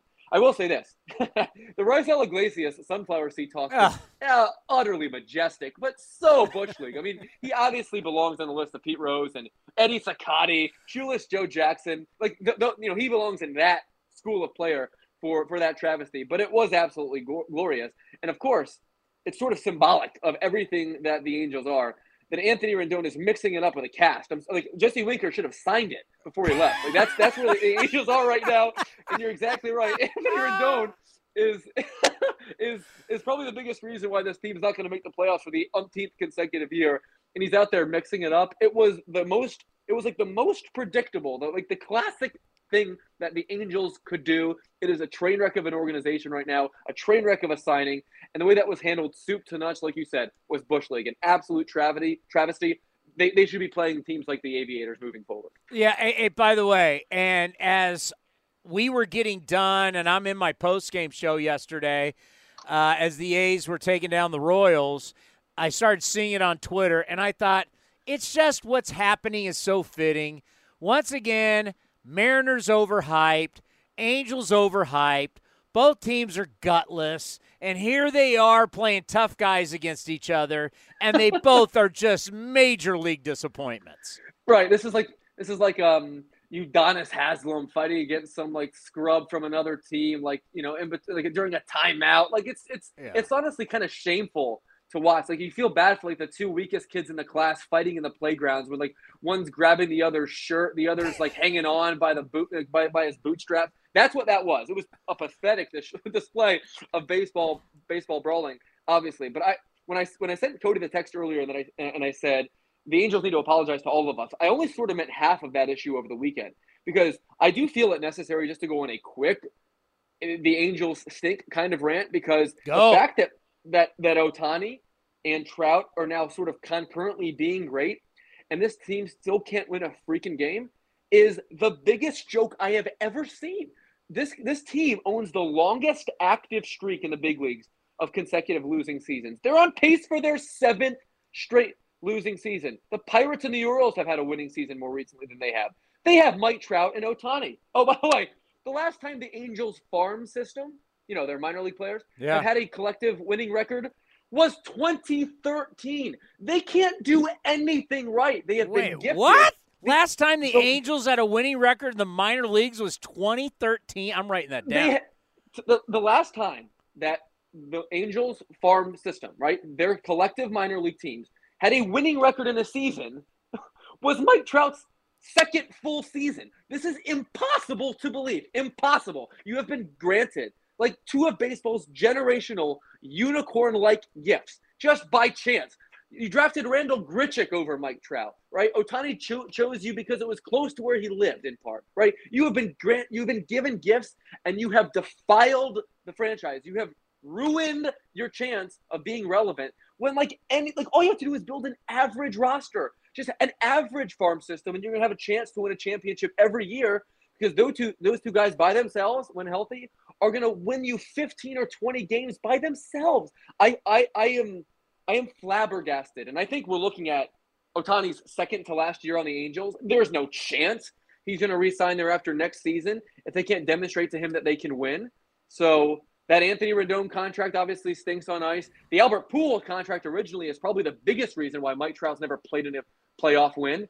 This organization right now is just sort of on my last nerve, and the fact that they can't get anything right outside those two guys is just a complete and utter joke. All right, this is one that I looked up over the weekend, because even our own Dallas Braden was like, you can't say anybody else should be in the MVP conversation with Shohei Ohtani, because show me what he does offensively and then show me what he does pitching. And there's all these people who buy this. And I went, you know what? Let me, since I'm going to have Himbo on, let me delve into some numbers. During their 14-game losing streak, where essentially season sunk, Joe Madden, the savior, gets fired, they're done. That's when you need your MVP candidate. When the boat's taking on water, you got to help bail the boat out and keep it afloat, right? Ohtani did nothing. During that 14-game losing streak, Ohtani hit .209. During that 14-game losing streak, Ohtani only had 2 starts in 14 games. One, he went 6 innings, 5 earned runs, gave up 2 jacks. The next one, he went only 3 innings, 4 earned runs, and gave up 3 home runs. So when you needed this great, the most to save your season. He was nowhere to be found for those 14 games. And then all of a sudden, they're now, 12 games back. He'll hit 2 home runs in a game, 8 RBIs. The next night, strikes out 13. Oh, he's great. When you needed him, he was nowhere to be found. That's not an MVP. I like your style. I'm not sure I can get on board with that. Aside from it, potentially being like a tiebreaker, I think when we get to the end of the season and we line up all of our candidates, if Ohtani is close, and he's likely to be close, then you have to start unpeeling, the onion. Overall, what I look at is just like pretty simple question: who produced the most value? That's who's the most valuable player, of course, and I view that player, generally speaking, as just the best one. But obviously, context matters a lot. I agree with you. The Angels' season was sunk over that 2-week span. Not only was Ohtani nowhere to be found, but neither was Mike Trout. Yep. There is some real value in being a stopper, right? So like this weekend against the Astros, Verlander, sure, and then on the other side, Aaron Judge, 2 walk-offs against probably your biggest nemesis right now. The Yankees didn't lead for an inning in that series, but they won 2 games because Judge walked them off twice. Right, that's what MVPs do. And I do believe that you can use narrative and you can use talking points such as these in order to sort of split hairs or break ties with your MVP vote. I do think of Ohtani, who demonstrates this year again that he's clearly the most outstanding player. I won't hold those 14 games against him so much so that he won't get my first place vote. But I do believe that it absolutely is worthy of consideration because that team lost their season then, got their manager fired then, and now they're going to be playing exhibition games from now until the end of time. Yeah, see, I understand just looking at the numbers and you say, well, that guy, but it's like, what is the MVP? The MVP is somebody that does more than just stats. And look at Verlander. Verlander is now 6-0 in 7 games he started immediately after an Astros loss. So the Astros, they lose the next night. Verlander's on the mound. It's win day. I just showed you. I only got 2 starts out of Ohtani in those 14 and that 14-game losing streak. Not 3. I got 2. Both times he stunk it up. Both times he's supposed to go out there and be the stopper. He's supposed to be the man. He wasn't. That's where I think you need to look at more. I'm not a voter, so what does it matter? But in my opinion, it just shouldn't be look at Baseball Reference at the end of the year, and whoever has the best stats gets the vote. Yeah, and I'm also not one who believes that we're not allowed to critique Shohei Ohtani. He obviously has an entourage online, it seems, that will attack anybody such as you or me that find a reasonable hole to poke at him. Like, you can be a great player without being perfect, right? Like, we can critique the context. We can critique the situation. We can be smarter than to just say, oh, no, that person is off limits. No. If you're a big league player, you're on limits like everyone else, right? So I'm with you. I have no issue with poking holes in Ohtani's case like I do anyone else's case. And if his team's going to lose every game for 2 weeks, it is more than fair to judge his performance therein. And can I throw another one? I have no problem throwing him under the bus. I love him, though. I mean, he seems like a really good guy. We get to see him a lot. He's really special, but I hate the Angels. So let me give you another one. Does he really make them all that much better as a team, as a pitcher, because you don't know when he's going to consistently take the baseball? He's never consistently taken the baseball. It's just, do I have to have a 6-man rotation to satisfy having him in the rotation? There's a lot of questions, and I think there's a lot of data that you can look at to say, are we really that much better as a team because of the inconsistency surrounding him as a starter? I don't think that's fair to him. I think it's fair to the team. So here's what I mean by that. I think if you put Shohei Ohtani on almost any other team that, for lack of a better term, knew what they were doing, I think you wouldn't see these issues arise. I think most any other club would be able to accept this gift from God, build a great roster around him with the requisite depth needed, and thrive. The problem with the Angels is that they are so incredibly top-heavy that they need Shohei Ohtani to be some combination on every 5th day of Roger Clemens and every day he's hitting of Barry Bonds in order for them to have any chance to win a game, right? That, to me, is an Angels problem, not an Ohtani problem. And it's on them to get right the roster around him and not on Ohtani to become even more available or even more supernatural. To me, what he's doing is almost beyond reproach. What the Angels are doing around him is obviously leaves a lot to be desired. Yeah, but as you just said, every 5 days I got Roger Clemens. Every 5 days I know what I'm getting. I can set up my rotation. I can do everything knowing every 5 days I got Roger Clemens. Hey, man, he missed Bart here in the Bay Area and wasn't able to start a game. Forget just health. He couldn't get the public transit here on time. There are a lot of inconsistencies with him pitching every 5. He doesn't pitch every 5 days, so I just wonder on that. Are you a Pirates or Phillies guy? I think you're Phillies, right? Philly all the way, baby. All the way. Bryce Harper getting hit in San Diego, that was tough to watch. That was tough. Yeah, I don't know that Blake Snell should ever be allowed to pitch again, parenthetically. But, look, this is an absolutely crippling, costly, debilitating injury. This is not a club that could afford to lose any player sort of in their top 10, if you will. It most definitely could not have afforded to lose Bryce Harper, its best player, its face, its heartbeat, the best hitter in the National League. Sometimes you don't need context to demonstrate how great a player is. You can just rifle off their stats. Over Bryce Harper's last 162 games, he's got an OPS of 1049. He's got 42 homers, 117 RBIs, and the Phillies have won 85 games. Look, the Phillies have the same issue that the Angels do, right? They don't have any problems with players 1 through 10 on the roster. They're fine. They're probably better than most. The Phillies' issues are with players 11 through 40. They have not built a team. They have not built a roster that can withstand almost anything, let alone Bryce Harper being out for an extended period of time. Of that, there is no question. Look, no player in baseball has grown on me more recently than Bryce Harper has. I think what he has done, I think the way that he has matured, the way that he has embraced the city, the way the city has embraced him back, and the way that he has done his absolute darndest to make the team relevant is admirable. The fact of the matter is, this is a bloated roster with a bunch of DHs playing the field that were being sort of held together by the greatness of the barrel that Bryce Harper, wields. And unfortunately, that's not going to be there for a long time. The bullpen stinks on ice. They can't catch a cold. I don't think there's almost any chance that the Phillies can withstand this. We're talking about a team whose best case scenario before this was to finish third in their division and sneak into the playoffs. I don't see almost any way, if Bryce Harper is out for an extended period of time, that the Phillies can find themselves in the playoffs. Who's your favorite Philly all time?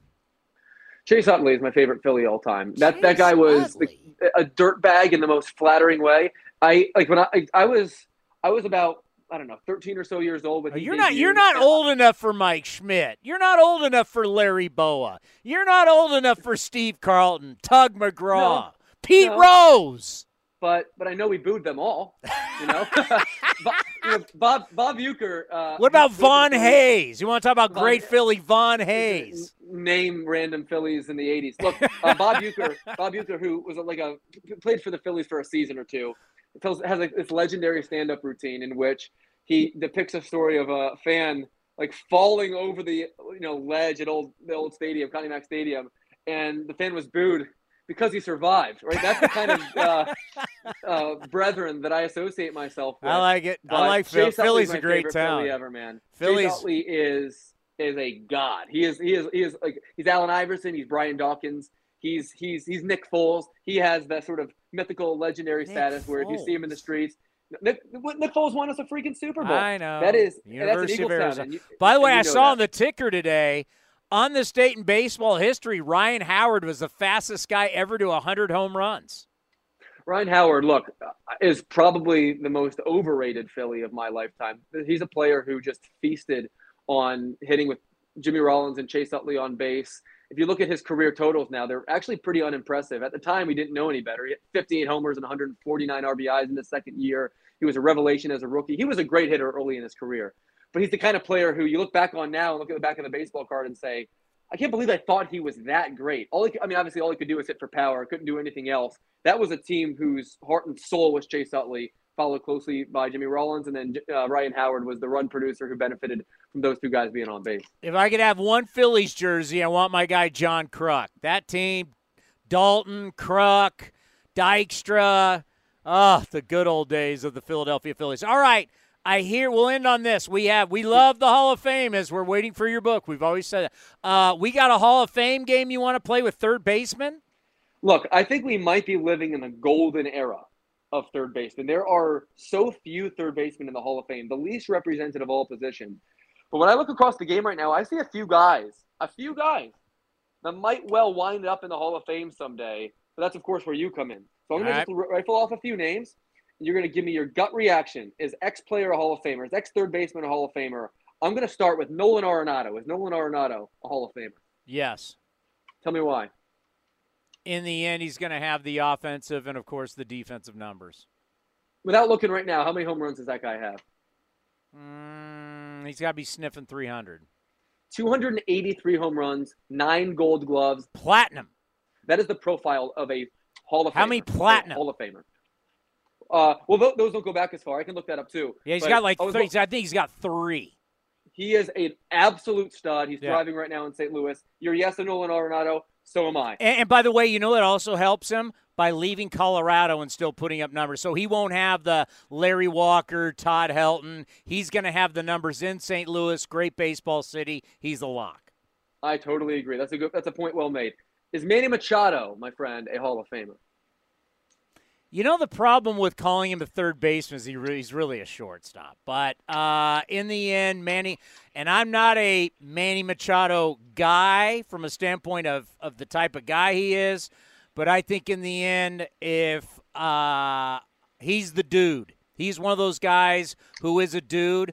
Bob Melvin's going to help him long-term, image-wise, and a player. But I think at the end, when you look at his numbers, yeah, he's going to be a guy that's going to be a Baseball Hall of Famer. The list of players with 1,500 hits and 250 homers before turning 30 is a really, really short list. Yeah. Eddie Matthews and Ron Santo are the only third baseman to do it. He's almost at 50 WAR. I agree with you. Manny Machado will be a Hall of Famer someday. I got 2 more guys. One of them is young. One of them is a little less young. I'll start with him.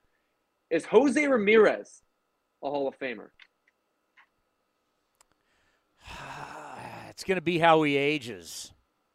I mean, that's going to be the big thing for him. It's going to be, I mean, because obviously he swings it, and he's better defensively than you think. I think if you looked at the bet metrics.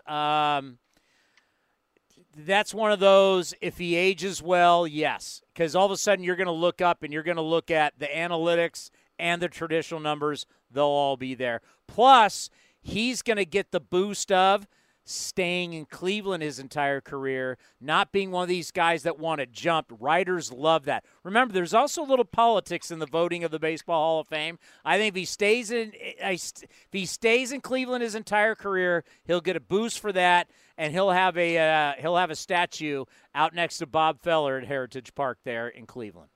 I think you're right. This guy's a stud, and if you look at the consistency here, in 2017, third in the MVP voting. In 2018, third. Yeah. In 2020, second, and then last year he was sixth.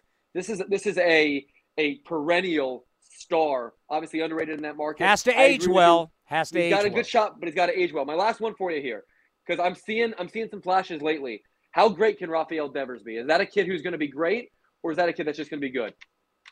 I'm not buying stock in him being a Baseball Hall of Famer. Okay, fair enough. I'll tell you what, though. That guy can throw the barrel at it. I would say, we'll go back and look at his numbers sometime. He's 25 years old, and he's putting up some numbers. He's going to be an accumulator. He started at 20. That guy's got a shot to do some real damage. That's so early in the game on that. Oh, yeah, of course. I mean, that's why we call it the Hall of Fame game. Yeah. I don't think you could. It's almost like check back with me, that haven't had a major injury yet. The contract situation's going to come up. You got like a lot of stuff coming. Is he going to stay in Boston?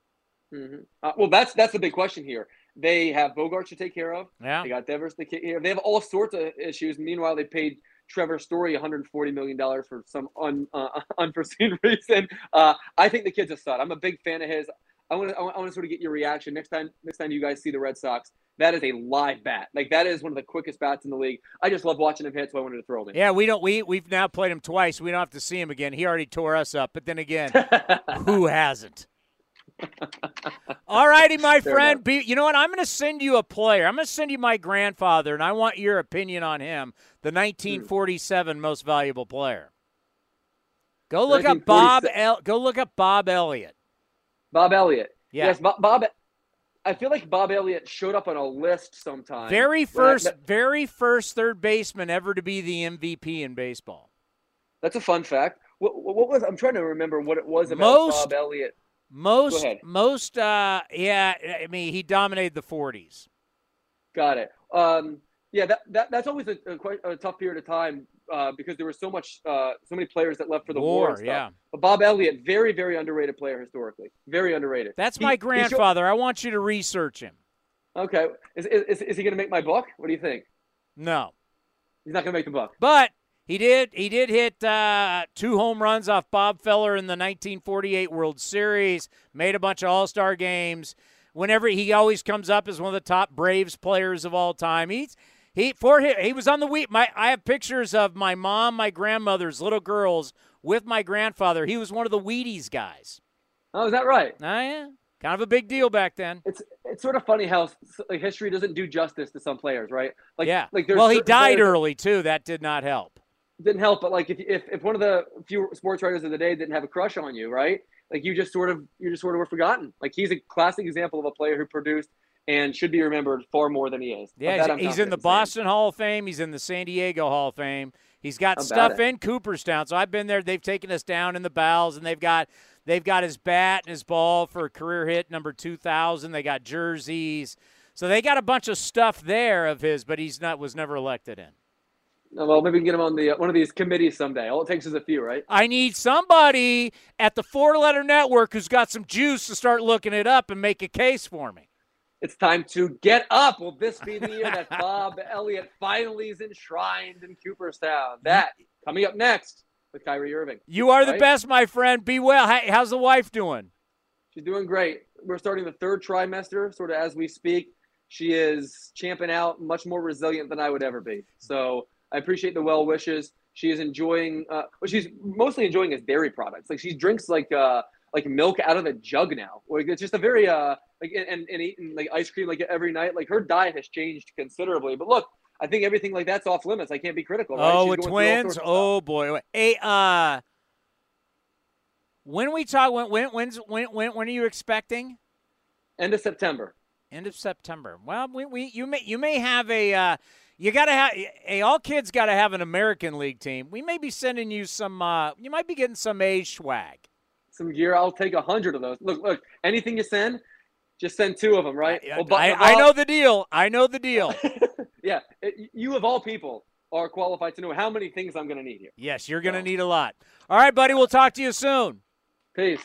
The great Paul Hembekides from ESPN and the morning show Get Up.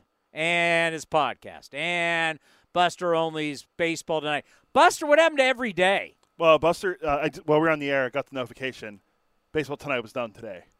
Because I was on the pre-core today, and I was looking for it, and it had last week's Friday's Aaron Judge episode. And I'm like, during the interview with Hembo, the great Alex Jensen was texting me. I absolutely love him trashing the Angels. Who? Jensen texted me that. Who's that? The guy that you made. Oh, no, that's Ken Korak's guy. That's his father-in-law. That's true. That's very true. Ken Korak made Alex Jensen. Alex Jensen won't even return my texts anymore. Filling in for me is below him now. Yeah. By the way, Kawahara is going to join us shortly. He's going back up to the press box at Yankee Stadium. So Hembo did the name game with you, or the Hall of Fame game with you. I agree with everything you said. I think Arenado's a shoe-in. Who That's not doesn't make you're supposed to debate me. Well, no, because I think that's what makes good. You're supposed to be Skip Bayless. I think Rafi Devers could be a Hall of Famer. He's 25 years old, man. I know it's so. See, when he said I'm going to give you a guy that's a little older than a guy that's young, and then a guy that's not so young, and I was like, so is he going to go with like Chris Bryant or Evan Longoria? Is this where he's going? It's tough to talk Hall of Fame with a guy who's Acuna Jr. He's hurt again. Yeah, it's not fractured, though. He's hurt again. I mean, these things, it's tough young players to say that young player, because no matter what, you're going to need longevity, unless you're like Sandy Koufax. You're going to need longevity. I mean, look, you would have said, if we would have played the Hall of Fame game, and I would have said Jacob deGrom, you would have said shoe-in. Oh, the way he was going, absolutely. Do you feel like shoe-in now? He can't get on the field. It's July. It's almost July. has he pitched in a game? No. Rehab game, anything? I don't think so. Scherzer has, but I don't think he has. Oh, it's the line. I'm not a rat. What was it? He was what was the Double-A team he was pitching for? Was it Birmingham? The Round Ponies or the? Yeah, I know it was Double-A. It wasn't Birmingham. Is that still the? It might have been Birmingham. No, but their nickname. He goes, "I'm not a round pony," or it was pretty funny. Let's see. I'm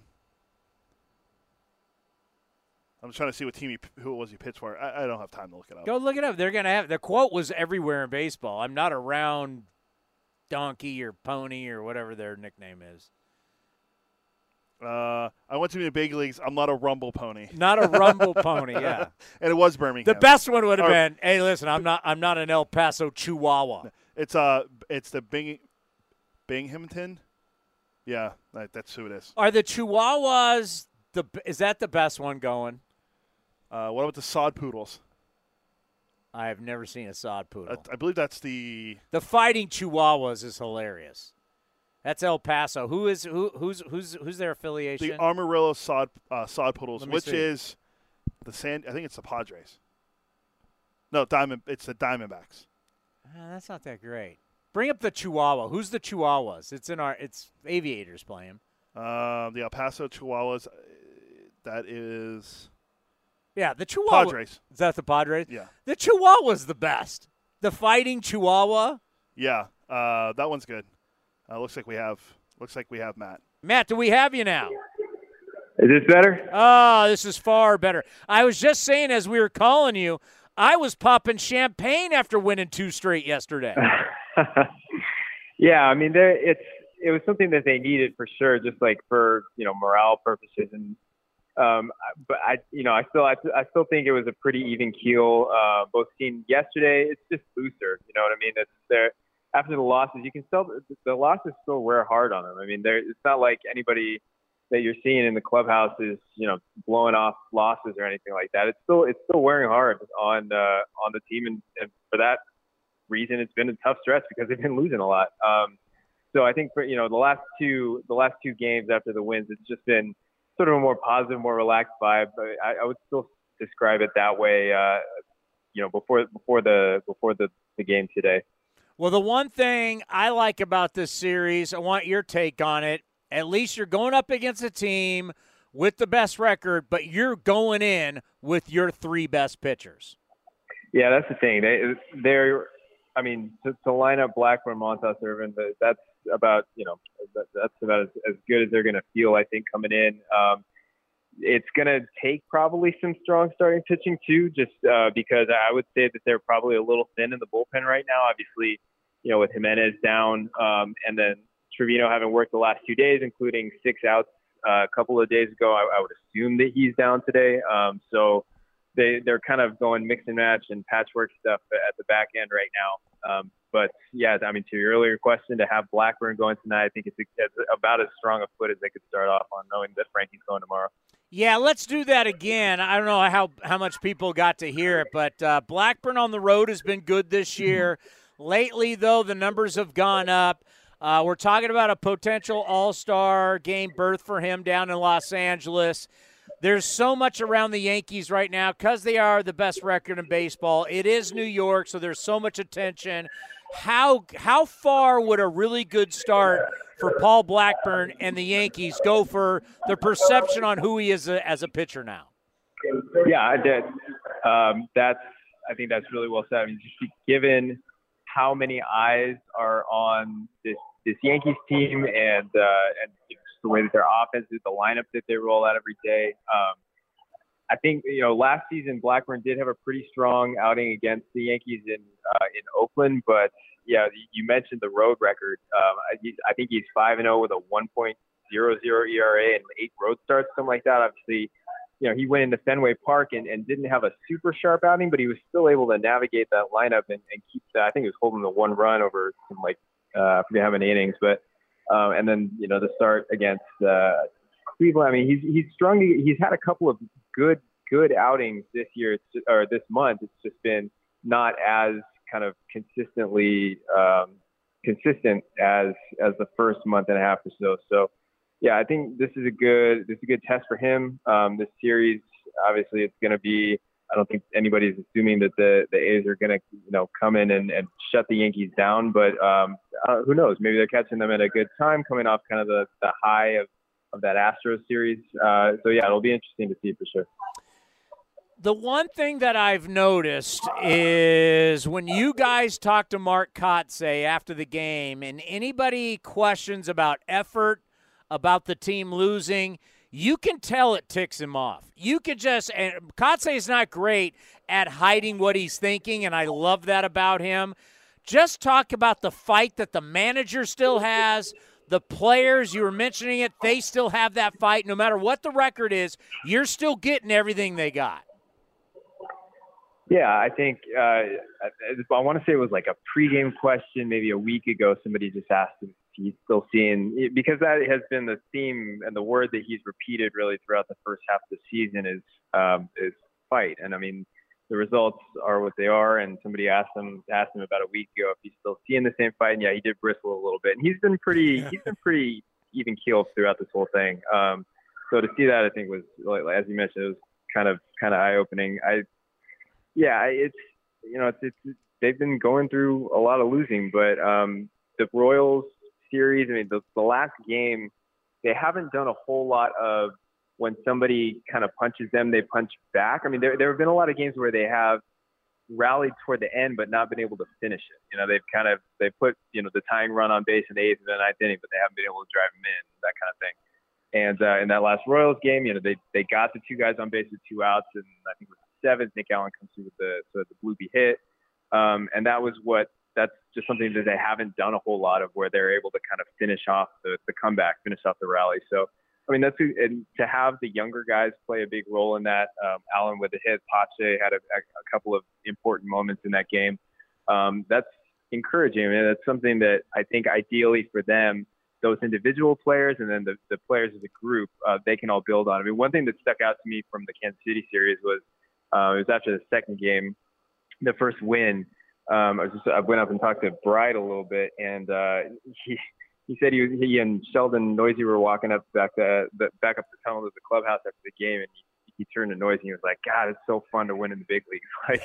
And it's just something that, I mean, a lot of these guys are younger, and because of the way the season's going, I mean, it's something that they haven't experienced a whole lot. But I think just the atmosphere of still, trying to compete every day, and when they're able to kind of, have a couple of wins in a row, I mean, that's something that's eventually the goal, and these guys need to experience it to know what it feels like, and probably have that extra motivation to work towards it. So yeah, that was a good series for them. It'll be interesting again coming in to see how they kind of match up with best team in baseball. Seth Brown, last 6 games, he's hitting .440, 2 dingers, 3 doubles. He can play the outfield. He can play first base for you. There's just times where I just scratch my head that Seth Brown is in the lineup because he's struggling. And then there's other times where I go, man, this guy can really play. He's kind of a mystery to me because there's times where you go, power, can hit, can run. I want to see more of him. And like I said, there's other times I'm scratching my head going, why is he in the lineup? Who really is Seth Brown? Yeah, that's a good question, because I mean, we saw like half of the season worth of something like 90 games last year, and he had 20 home runs. He's almost the same number of plate appearances now. He's got 10 home runs, but he has picked it up a lot over the last, like his first 35 games or something, he hit 170 or something like that. And then the last 35 games, he's hit 290. So I've done a little talking with him and with Tommy Evers, the hitting coach, today pregame. One thing that he did kind of in that area was, I guess they recognized that his lower half, he wasn't being very consistent with the movements in his lower half, trying to set up his swing. So one thing that he did was he eliminated his toe tap. He had a toe tap earlier in the year, and Tommy Evers, the hitting coach, was like, hey, maybe try getting rid of the toe tap. So Seth has not been using the toe tap lately, and he feels like that's kind of given him a little bit more consistency in the movement of his lower body, which allows his upper body to be more consistent. That's the way that it was described today anyway. So that's one thing that could be helping out with some of the uptick in production, because, I mean, as you mentioned, like, he showed flashes of being potentially a really productive player last year, even though, the average wasn't great. The average isn't great this year, but he's he's striking out a little bit less, marginally less. He's swinging and missing less, even though overall he's swinging at more pitches. So, I mean, that's a good sign. I think he said, and this, you can take this, this isn't the most electrifying bit of information, but he's just with more at-bats and starting to feel more comfortable. And given that, halfway through this first half, he made some adjustments. I think he's still getting comfortable with those. So it's trending in a good direction for him. He's still struggling against left-handers. So the Yankees have a lefty go today with Jordan Montgomery. So, I mean, probably the main reason that he's not in the starting lineup, but you can always see him in a pinch hit later. No question, the battle of the curveballs today between Blackburn and Montgomery. Let's end on this, though. How about Lou Trevino? The mystery that is Lou Trevino. He's got the great arm. Lou either is dominant or he struggles. There's like no in between. The last 2 days in Kansas City, fantastic. Do you think this will springboard Lou back into being the good Lou Trevino?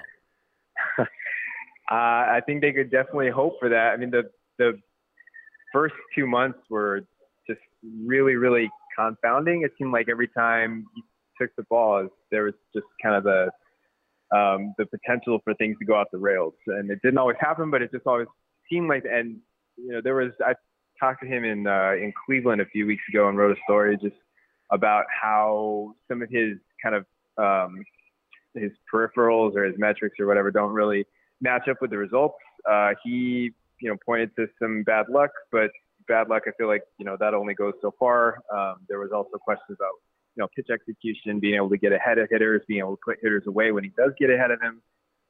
But this stuff is still there. I mean, it's still, the velocity is still there. The movement is still there and similar.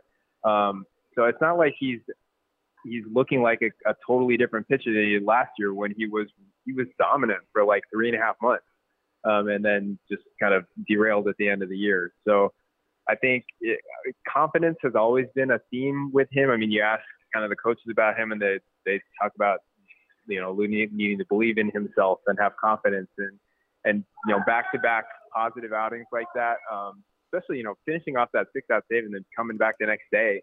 I didn't know whether he would be about. He threw 32 pitches the day before, so that's not a ton. But to get 6 outs and to have the up and down thing, that's not a minor thing. But I guess they asked him before the game yesterday, "Are you up?" And he said, "Yeah, I'm good for an inning." And they said, "Okay, if you're good for an inning, it'll be the ninth."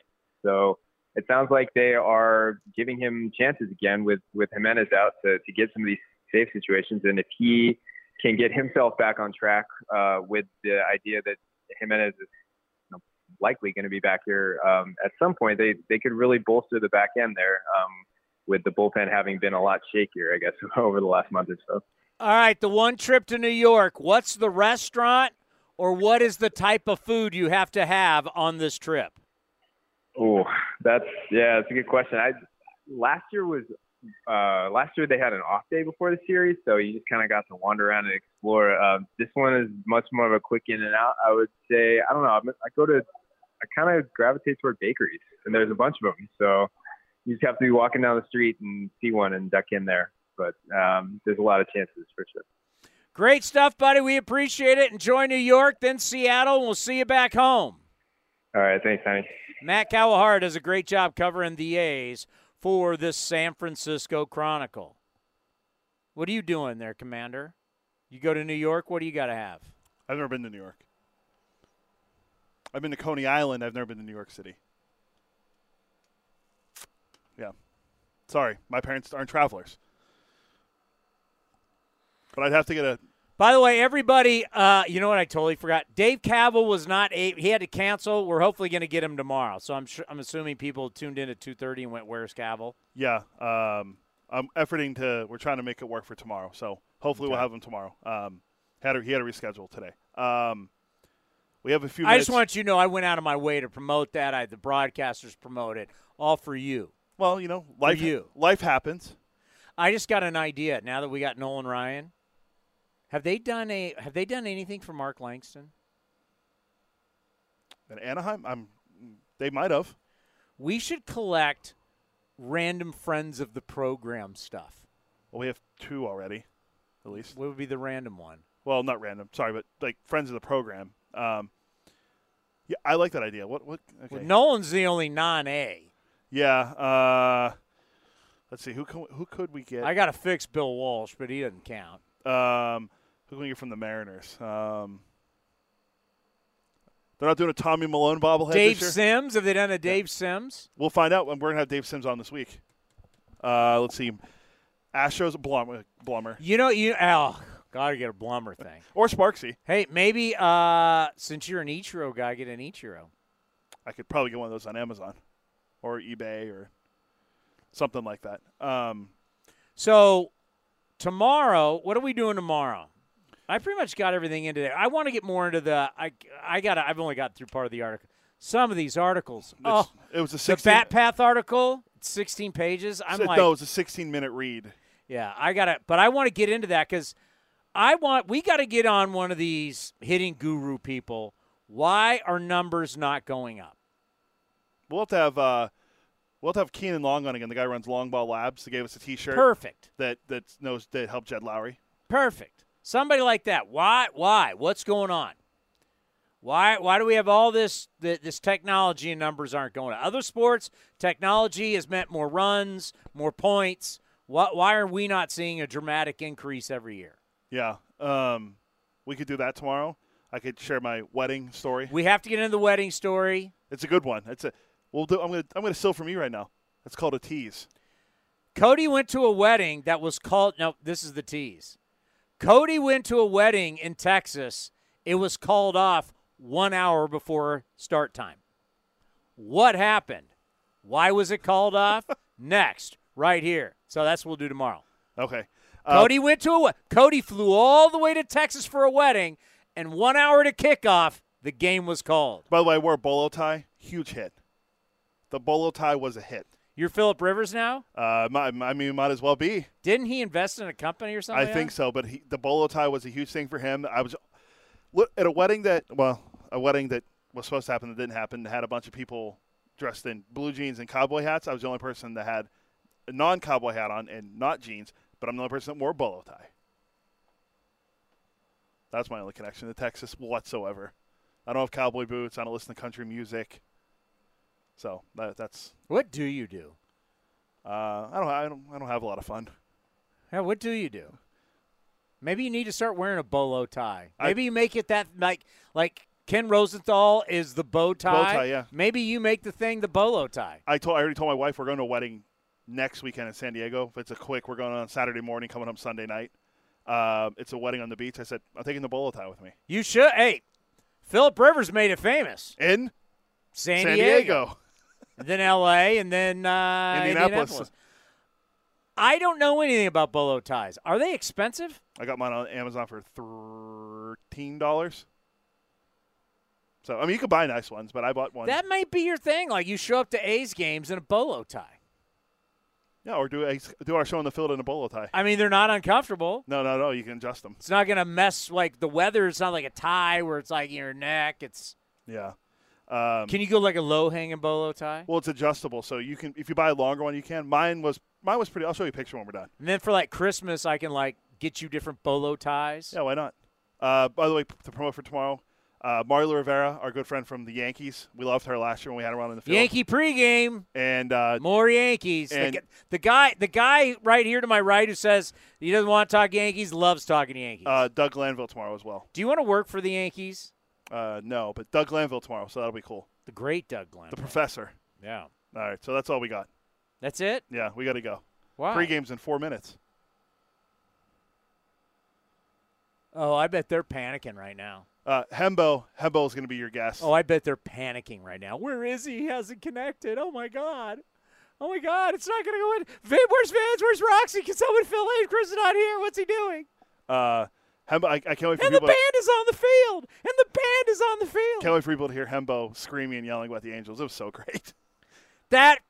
Iglesias running out and throwing the seeds on the field is, in the history of baseball, is one of the dumbest things I've ever seen. Yeah, it was a really cool shot, like the video, but yeah, I agree. Of what? You're throwing sunflower seeds on there. You're a tough guy throwing sunflower seeds? They slowed it down, and he watched it all just fly in the air. It was pretty good. Could be one of the biggest fake tough guy moments in the history of sports. Agreed. Well, Rendon with hitting with the cast was At least Rendon hit him with his left and was in it. Yeah. This guy's throwing sunflower seeds. That's true. All righty, that will do it for A's Cast Live. We'll be back in moments with A's Total Access. The Coliseum has gone by many names, but none better than the Last Dive Bar. Hi, everyone. Ken Korak here, and my friends at Last Dive Bar are helping us celebrate our longtime home. Last Dive Bar has the most unique merchandise for all Oakland baseball fans. T-shirts, sweatshirts, the Ray Fosse line, and my personal favorite, the lights have taken full effect. Visit their website at lastdivebar.com or follow them on social media at Last Dive Bar. All proceeds are invested back into the A's Community Fund and their affiliated charities. Go to lastdivebar.com. That's lastdivebar.com. This has been a presentation of the Oakland Athletics.